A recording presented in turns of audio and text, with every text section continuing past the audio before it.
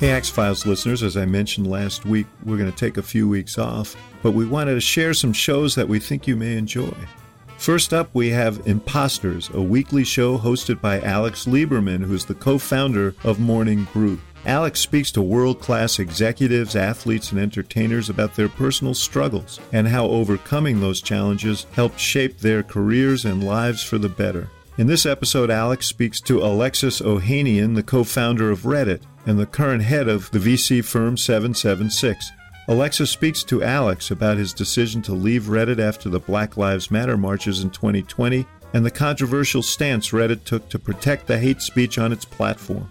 You can listen to Imposters every Tuesday, wherever you get your podcasts.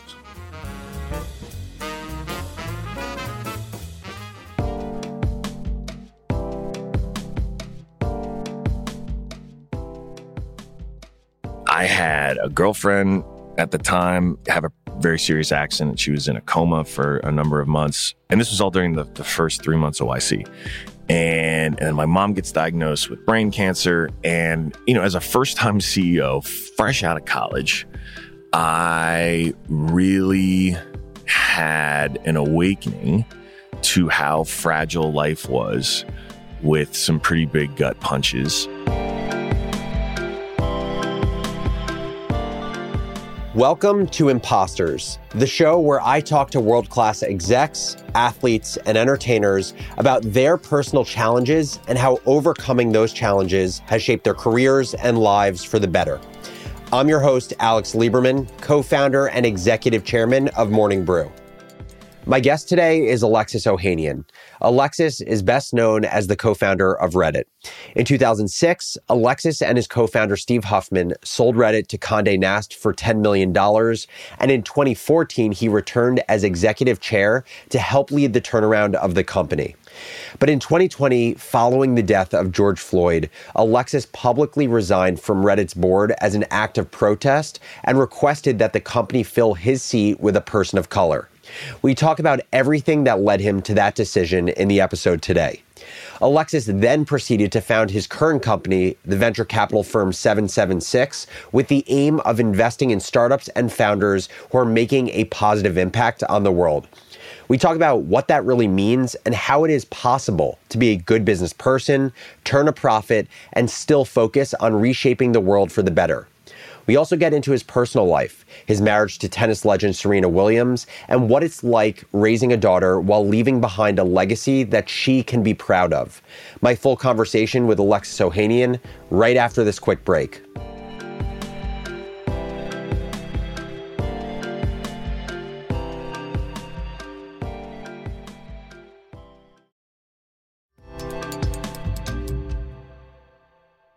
Alexis Ohanian, thank you for joining Imposters. Thanks for having me, Alex. So there are a number of ways to describe your story. One of the co-founders of Reddit, a descendant of refugees, the founder of 776. You're a father to a daughter, husband to one of the greatest athletes of any sport. But before we track to the beginning, how would you describe your journey? And how would you list who you are today? How would I list who I am today? I like this business dad thing that I invented. I aspire. Those are the two, I think, strongest parts of my identity. And I spent most of my life really focusing on just the career part, the first part. And then, 4 years ago, became a dad. Things shifted. And that is the lens through which I look at basically every decision professionally is like, I want to be doing my absolute best work for however long I can so that my daughter can see me doing it in a way that I'm proud of, that she's proud of, doing it in a way where it's the best of the best, but aligned with values. And starting 776 was in many ways the embodiment of that. Especially because it came in the wake of, resigning in protest from Reddit and also splitting the previous venture firm I had started, Initialized. And I plan on spending the rest of my life building 776, the venture firm, as well as the foundation, the sort of sister foundation to it. And it's wild because my childhood friends are still my best friends to this day. And these are guys who have literally known me since kindergarten in a few of their cases. And they're like, dude, why don't you just retire, man? Why don't you just relax? And one, because I know I don't know what I would do with myself. But two, I really want Olympia to see me working, to see me building. And I also think it's part of my responsibility as a dad and a role model. Like, I want her to see me put in work and something I really care about and doing it on my terms. I'm spending all of my time building what we're doing here at 776 and trying to be the best business dad I can. Because right now my daughter just thinks I make pancakes for a living. Which you also do. Which I do. It's my Sunday. It was my COVID skill that I picked up. I have a very particular setup with squeeze bottles and everything else. But anyway, I just did it again this Sunday. I had to do Dolores from Encanto. I still haven't seen Encanto, but I've heard people are obsessed with it. I really thought we were going to miss that trend. And then the songs started to invade. And then now it's just on all the time. But yeah, so that was her request this Sunday. So just to tie a bow in that, when you think of this phrase, business dad, which again, you've created, and I like the terminology, to you, does it basically just mean, you love business, you love building businesses and investing in great entrepreneurs, and the connection of business and dad is, how do you do that in a way that you feel really proud of the way in which you did it and know that Olympia one day is going to feel really proud about it also? Yeah. And it's I guess normally be businessman and acknowledging that fatherhood and being a husband, but family, let's say, is not something that I can separate from my identity, nor is it something that I'd want to. And I don't think they are mutually exclusive. It's consistently a struggle, but I do think it is absolutely possible to aspire to be the very best at what you do for work and the very best at what you do for your family. And that's something that I think historically, it has not been as public a conversation for men as it has been a struggle really for women. And I've come to the conclusion that these are really important things for me. I've spoken to so many much more successful, much older businessmen who, their dads, their granddads now, and every single one of them talks about how much they either appreciated or regretted time either spent or not spent with their children, especially during those early years when they're just sponges for information and attention, and it's fleeting time. And so I had enough people who were smarter than me, older than me, saying like, hey, this really matters. And I've spent my whole career paying attention to people who were smarter than me. And I figured, this is a priority, and I'm just going to try my best to do the work to make it so. Because at the end of the day, I do think that a generation of business dads who are just as gung-ho, just as audacious, just as motivated in their career or their work life, but also in their family life, are going to have a much bigger impact. It's interesting because I can even say, as someone who looks to you as a role model in entrepreneurship and also consumes a lot of your content on Twitter, I think actually some of my favorite content that you put out has nothing to do with business. It's your content with Olympia. It's your content with making Encanto pancakes and your dog. Yeah. And I'll tell you why. Because a really difficult thing that I've had to try to mentally reconcile is after building Morning Brew, selling the business, and thinking about, while still being involved in the company, but thinking about what's next, I am constantly stopped by the idea of how can I do something again for the next, call it 7 to 10 years, because I want a family and I'm going to have children. I so deeply fear that they are mutually exclusive, that I can't be an amazing father while potentially building something new. And I start to fear that I saw so few examples of amazing entrepreneurs who could also be great family people and have that balance. And so part of me is like, do they exist? So I think in so many ways, just showing that it is possible, it's crazy how few examples there have been of that. And I think by you doing it, it shepherds other people who actually do have that balance and simply haven't shared it before. Well, I'm happy to hear that. And I need to clearly take more photos of my dog and pancakes. To be clear, you're going to have to ask Olympia in 15 years what kind of a dad I am, right? Yeah. I am consistently feeling like I'm not doing a good enough job in both my work life and my family life. And so to be clear, like I'm dropping balls all over the place. I think the biggest advantage that has come from trying to sort of navigate this world out is actually one that previous generations of CEOs didn't have. And look, everything about 776 has been built over just the last year and change in a remote first world. And so everything about the org design is created selfishly so that the firm can run as asynchronously as possible, which has advantages, not the least of which is, I think half our team are parents on different time zones. And it allows for, in almost as the default use case in the org, async work on your terms whenever you do it best. It means way more flexibility to make a commitment to your kid or your partner to say, hey, 6:00 is dinner time. Almost every night, 6:00 dinner time, my wife, my daughter know I'm coming in the door. I mean, it helps that my office is a few feet away or a quick drive away. But I make sure calendar wise, everyone knows like from 6 to 7, I'm at the dinner table, and that's really sacred, important time. So this is a new experiment, but I know more and more organizations, including probably the next one you're going to start, are going to be built with a mindset towards a just different way of work than previous generations had.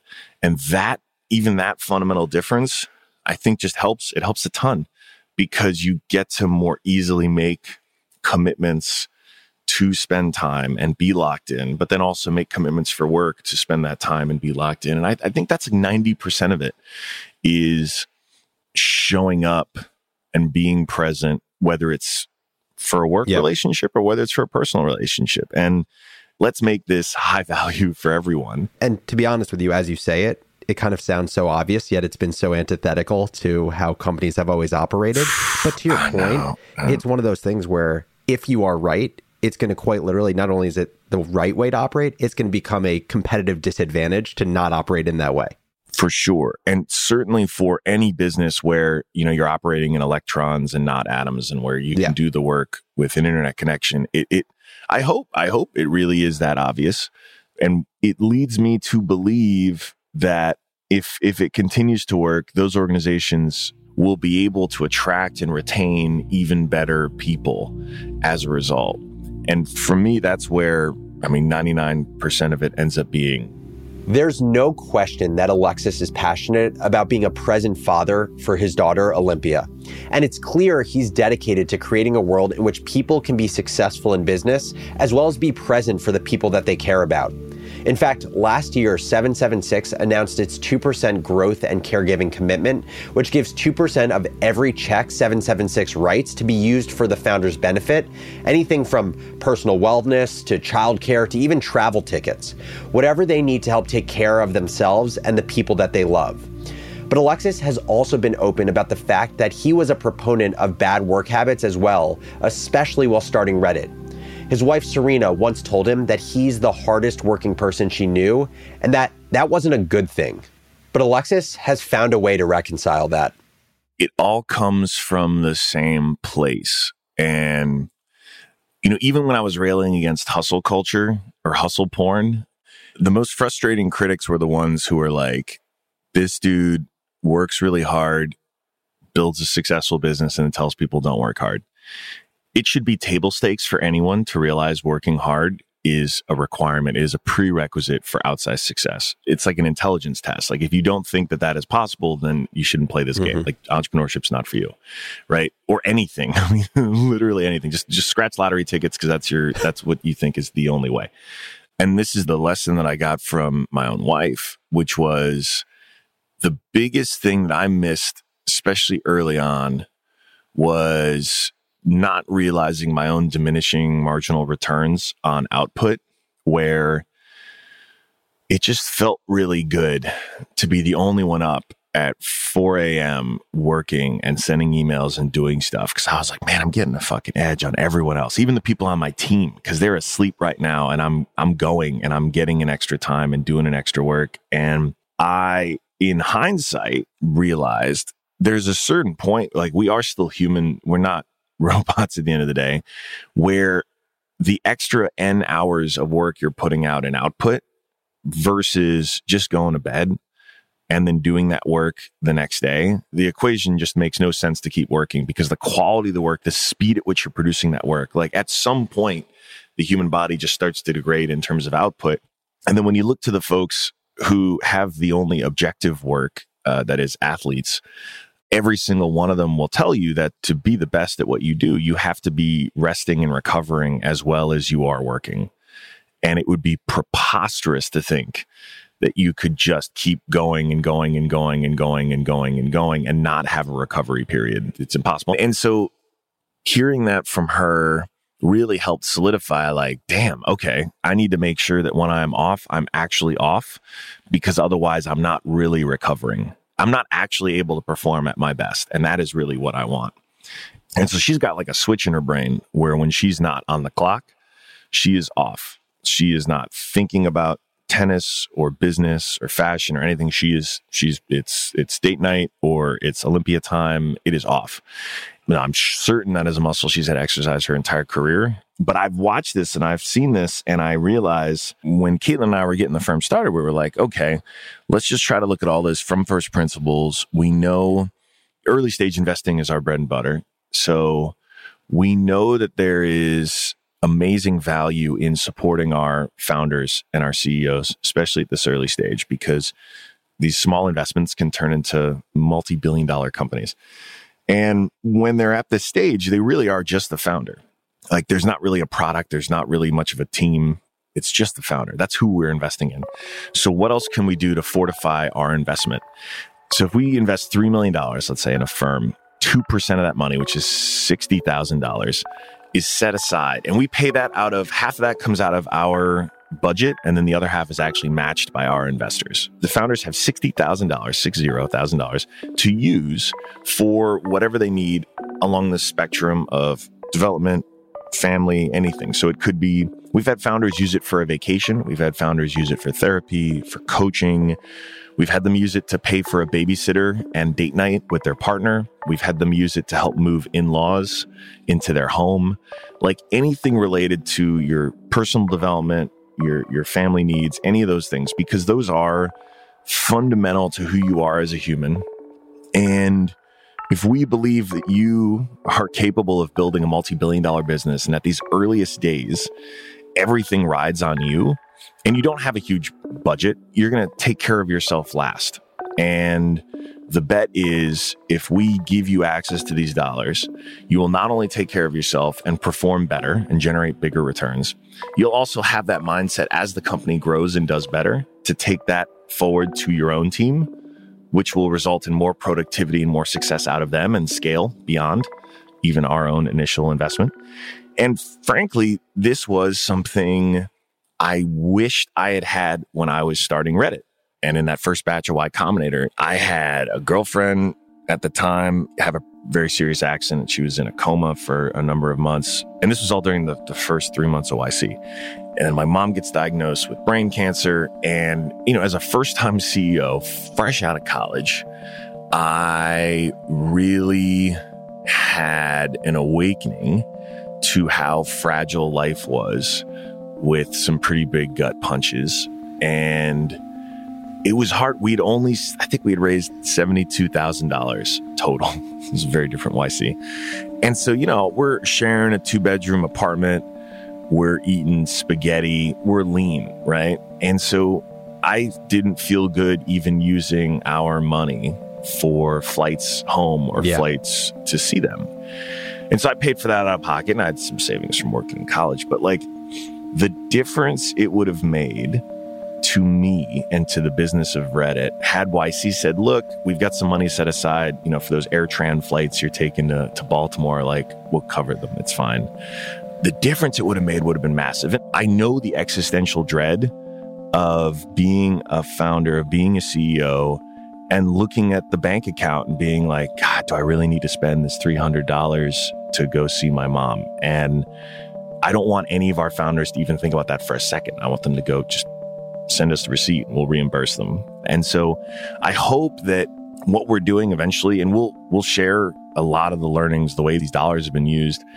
We want to be as transparent as we can because we hope other venture funds look at this and say, you know, this is a good idea too. We should do it better. And then we can learn from them.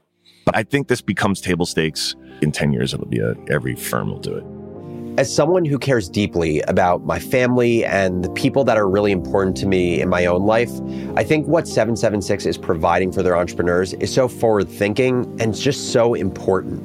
And I personally hope that Alexis's hypothesis proves to be correct, that by helping support their founders' whole selves and providing personal and professional support, they produce better founders and businesses long-term.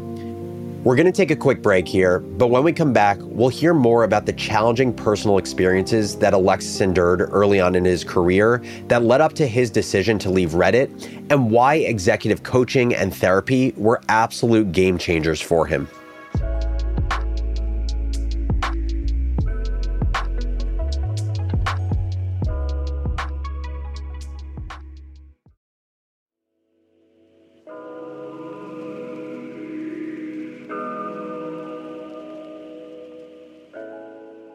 And we're back to the show. Before the break, Alexis talked about how his venture capital firm 776 and how his priority beyond profit is to create a healthy and supportive environment with his founders.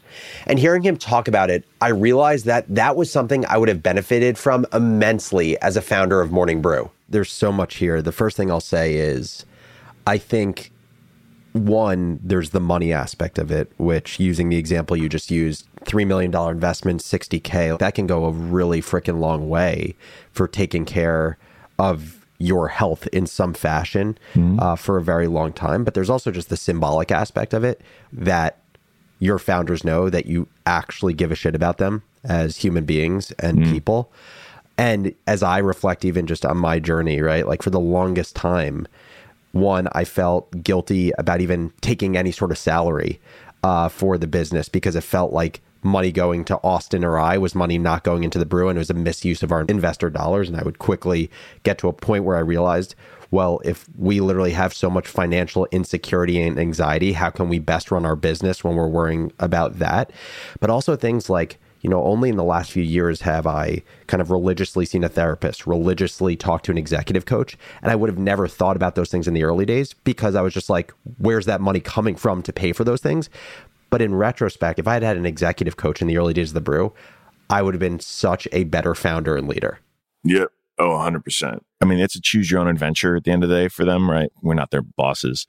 But the huge advantage that coaching and or therapy gives a founder is massive, just massive. And I know, even reflecting back on my own life, the decisions I would have made as a CEO would have been 10x better had I had both in my corner back then, had it not taken me as long as it did to get a coach, get a therapist, basically get that foundation for doing the work mentally.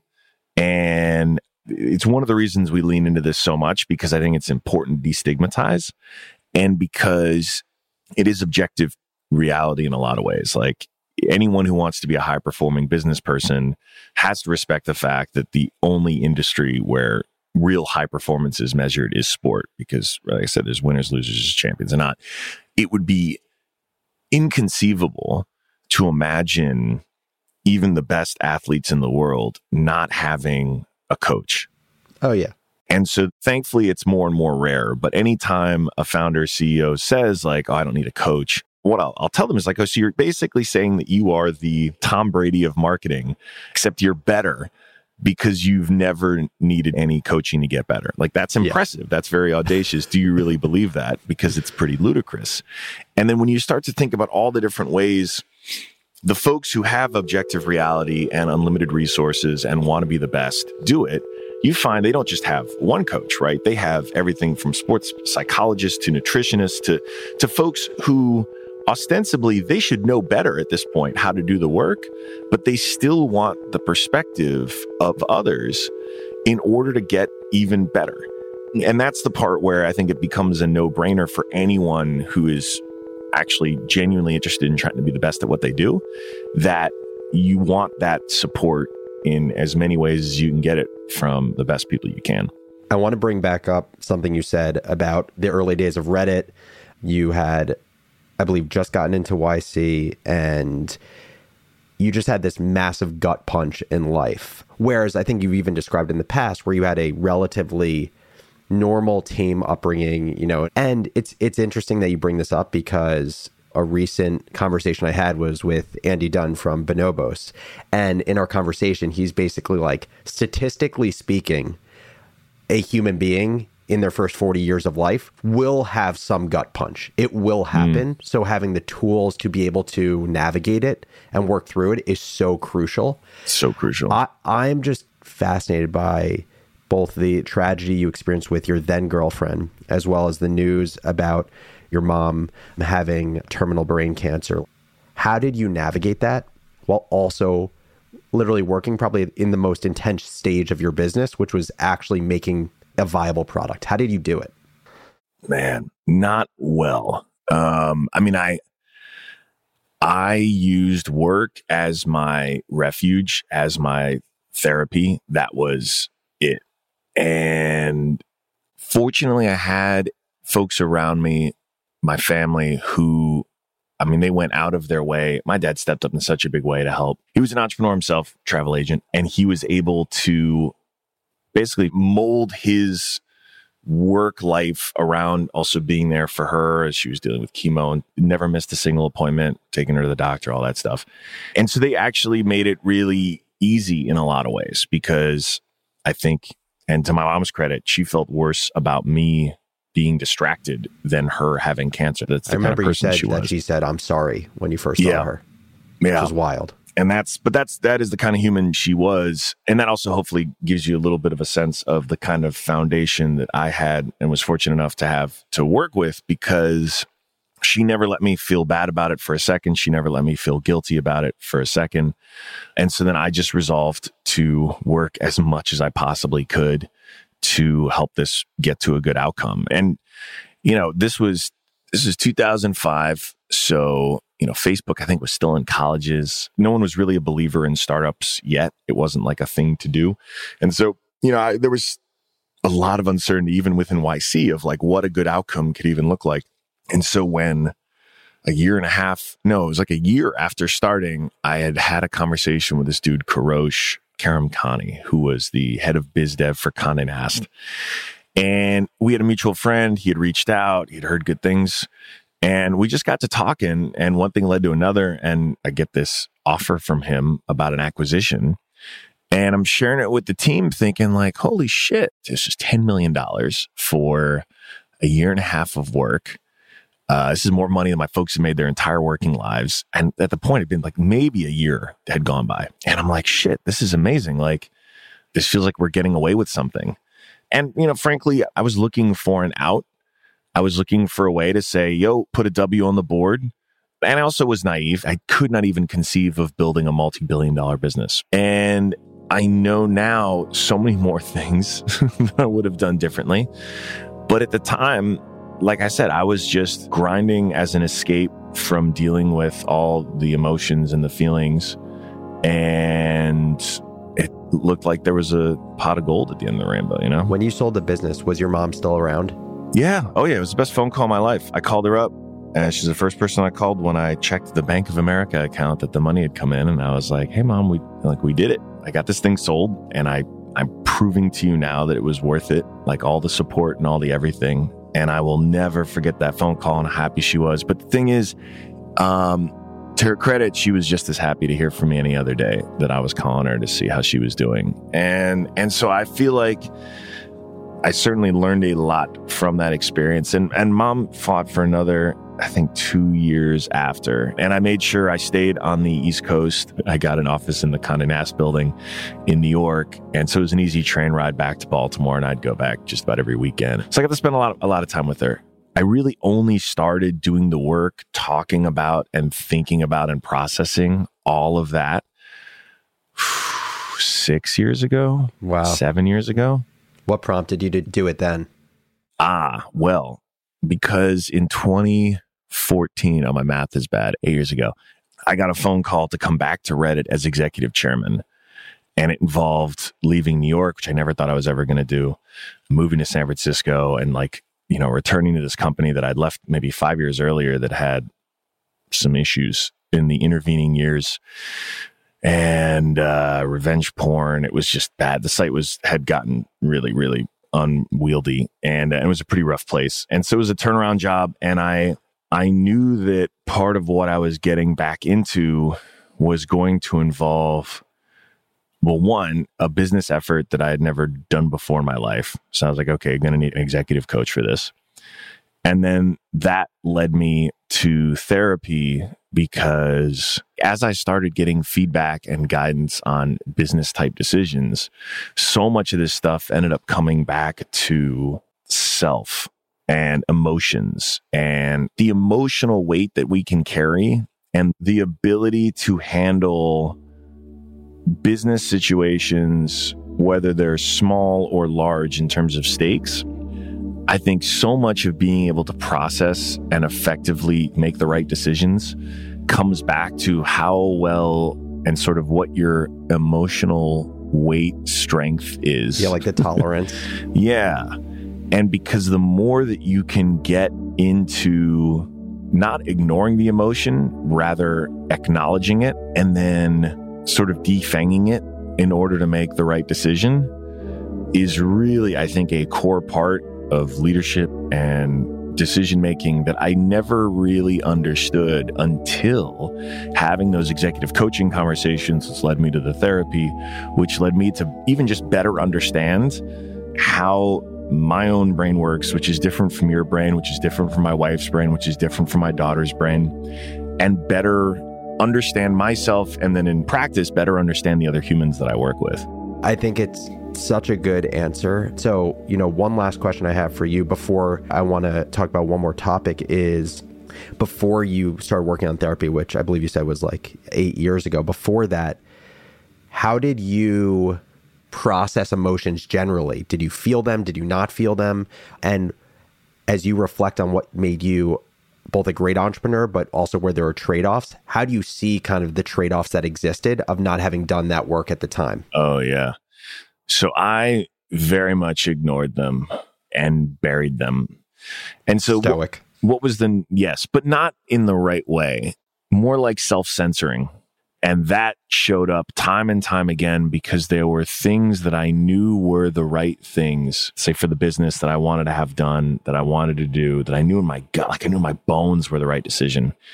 And I might advocate a little bit, but then just retreat, set aside, self-censor, and just say, no, you know what? I can feel this elevating and I just don't want anything to do with it. Yeah. And so I'm just done.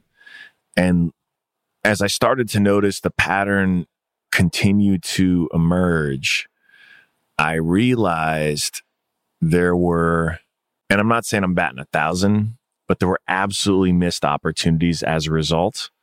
And for what? For what? Because I could feel strong emotions about something and decided, you know what? I'm just going to leave it. I don't give a fuck. I'm ignoring it. And now, obviously, with the benefit of hindsight, a lot of those things were like, really would have been the right decision. But I opted out, or I withdrew from it. And so a big part of doing the work, first in coaching and then with therapy, was actually understanding, okay, this emotion I'm feeling, let's say it's rage, it's anger. Let me acknowledge it to myself, like, hey, okay, all right, right now, what I'm feeling is definitely anger. And now let me lean into this, the part of me that is like, here is the thing that you feel passionately about. This is the thing that you should be advocating for. Don't withdraw from it. Don't let this go. Say, hey, what's up, anger? I see you. And now you're going to help me because I need to make this point, or I need to push further into this because I know this is the right course.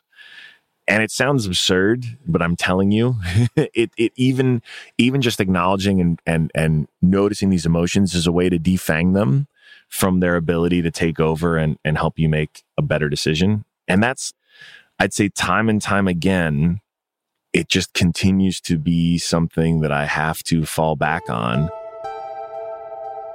It's interesting to hear Alexis talk about learning to process his emotions and consequently use them to help guide him. I think a lot of people might instinctively think that emotions are something that should not have a role in business operations and decisions. But rather than ignoring his emotions and tamping them down like he used to, now Alexis not only embraces them, but opts to lean into them and even allow them to guide him and his decisions.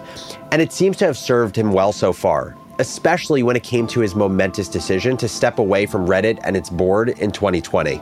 Last topic that I want to talk about it's a two-parter. It's you feeling kind of like the loss of control around Reddit, like your baby that you built, and coming back into it and basically being like, what the fuck happened to this beautiful thing that, we had such a beautiful vision for the world of what this would be, and then finding kind of when the internet just has free reign, what happens? Yeah. How did you mentally deal with that? And then the second one, and I can restate it after, but is the lead up to you deciding to step down from the board. And, I've watched the video of you making the decision. You've talked about the decision, but I want to understand like the lead up and the conversations that happened that led to that decision. Great. A bunch of things I can't answer. Let me, obviously be respectful of any confidential board conversations. Bloomberg reported back in 2018, 17, I forget the year, there was a pretty explosive board meeting. I was advocating to ban a subreddit, a community called Watch People Die. And, it was popular, hundreds of thousands of members, probably millions of viewers daily, all watching videos of people dying, mostly accidents, sometimes murder, sometimes suicide. It was a really horrific community. And it had come up in a board meeting. I was pretty appalled that it even existed, made a pretty passionate case for why it should be banned, why we should have a policy against communities advocating for violence or showing gore. And, I was 1 vote out of 5 for it. Again, that's public, that's been reported on. That was a situation where I should have realized a lot sooner, maybe, that it's very hard to be the face of a company, to be one of the founders of the company, and still have situations where you're 1 vote out of 5 for something that feels pretty obvious. Yeah. And where it really doesn't align with whatever. It didn't align with my values, didn't align with the good of the business, didn't align with the good of the community. Like there was no redeeming quality to it. And that's kind of a slam dunk, pretty obvious, like, we shouldn't have this on the platform type thing. But I think it's illustrative of something I encountered that I didn't handle as well as I should have, frankly, that I wasn't able to be as effective as I wanted to be and needed to be. And everything really came to a head after George Floyd was murdered, having lots of conversations with my wife, with friends. And I realized in the wake of it, there were a lot of companies talking about standing in solidarity and putting out blog posts and changing their logos. And it just did not sit well with me that, we still had thousands of hate communities on the platform and allegedly, standing in solidarity or whatever the jargon was. And so I was like, I can't do this. I really probably should have done it years earlier. That's on me. But I had some very clear goals that I communicated. I wanted these hate communities to be banned. I wanted to be replaced by a Black director. And selfishly, I never wanted to be in a room again where I was 1 vote out of 5. And I realized this was a way to get the outcome that I think long-term was going to be best for the company. And I was so surprised and delighted to see that 3 weeks after my resignation, they honored my request to ban those communities and appoint a Black director. And lo and behold, that's actually good for business. Shocker. But it didn't change the fact that I knew then that I could never let myself be in a situation again where I was 1 vote out of 5. I needed to have the autonomy to say, this is what we're doing. And I believe it. I'd made it far enough in my career that I was like, you know what? This is what I have to do. And parted ways with and split the venture firm I had started, Initialized, and started 776 to say, look, this is it. This is the last thing I'm going to do. I'm going to spend the rest of my life doing it. We're going to be the absolute best at it. And we're going to do it in a way where when I'm talking to my daughter, when she's all grown up, she's going to be pretty proud of it. she's going to have some hard questions for me, for sure, about why I didn't do things sooner. But from that moment on, I was like, okay, I have a clear North Star, and this is what I'm marching towards, and to hell with anything else. Love it. This is awesome. I just want to finish off, if it's cool with you, with lightning round. So 1 word to 1 sentence. Okay. Okay. What is the most important thing that your wife, Serena, has taught you? Turn off. Like, don't work all the damn time. And when you're not working, give it 100%. What do you want to be remembered for? 776. And pancake batter. Yes. And the custom pancakes. What was the most important thing you did to grieve the death of your mom? Wow. Gosh, she was very, very excited about me getting into UVA. And so I dedicated a little thing at UVA. There's a seat with her name on it. I love that. Yeah, I think she was more excited than I was even to get in, because she didn't go to college. And so she was super hyped. And yeah. That's awesome. Last one. What is something that motivates you that maybe you're not so proud of? Oh, okay. I shouldn't be proud of it. My wife says I'm too petty. But ever since like starting Reddit, every time someone criticized me or whatever I was building, I would save it and put it on a wall. Now I have it in a Dropbox folder, but like I actually 3 years ago when I talked about investing in women's soccer, I had all these people who were telling me I was going to waste my money and I was an idiot. So I actually have this recap video, like a mean tweets. We have to put the finishing touches on. I'm going to publish it because we juxtaposed with the sold out crowd of 22,000. I'm so petty for I love this stuff. Is incredibly motivating to me. And so anytime I get someone shitting on me on Twitter or a business, or, you know, God forbid you talk about one of my founders, because I'll come for you. I just relish it because I live for proving these people wrong. That's my thing. I love it. I'm never breaking that one. This has been awesome. Thank you so much for the time. Yeah. Thank you, Alex. I deeply admire Alexis for his devotion to his values. He truly embodies someone who is clear about what is important to him and is being accountable for not only following them personally, but providing an opportunity for others to do the same. Because of the importance he places on being present in his daughter's upbringing, he has been able to develop a whole new vision for being an entrepreneur that he is now passionately advocating for. And after facing 2 really major traumas with his girlfriend at the time and his mom at the very start of his career, Alexis found clarity on what is truly most important for him in his life, and he's found a way to build it into his current business model. If you're interested, I strongly suggest you check out 776's most recent investments. We'll link to a few of them, but they are truly smart, mission-led companies that do the cliche thing of making the world a better place. And with all of that in mind, it's hard to see how Olympia wouldn't be proud of her father's legacy. Now, Imposters listeners, we need your help. We would love to hear from you on how the conversations on Imposters have impacted your life. How does this show help you in your career or your personal life? Are there any particular guests or episodes that have stood out to you? And tell me the stuff that you haven't liked, where you want the show to get better. Our goal is simple. We want to make this as valuable as humanly possible and make the show worthy of your time. So shoot me an email at alex@morningbrew.com and I'll get back to you as soon as possible. Imposters is a production of Morning Brew. Our senior producer is Vishnu Valbaneni and Michaela Heck is our producer. Brian Henry is our executive producer and AB Silver is our booking producer.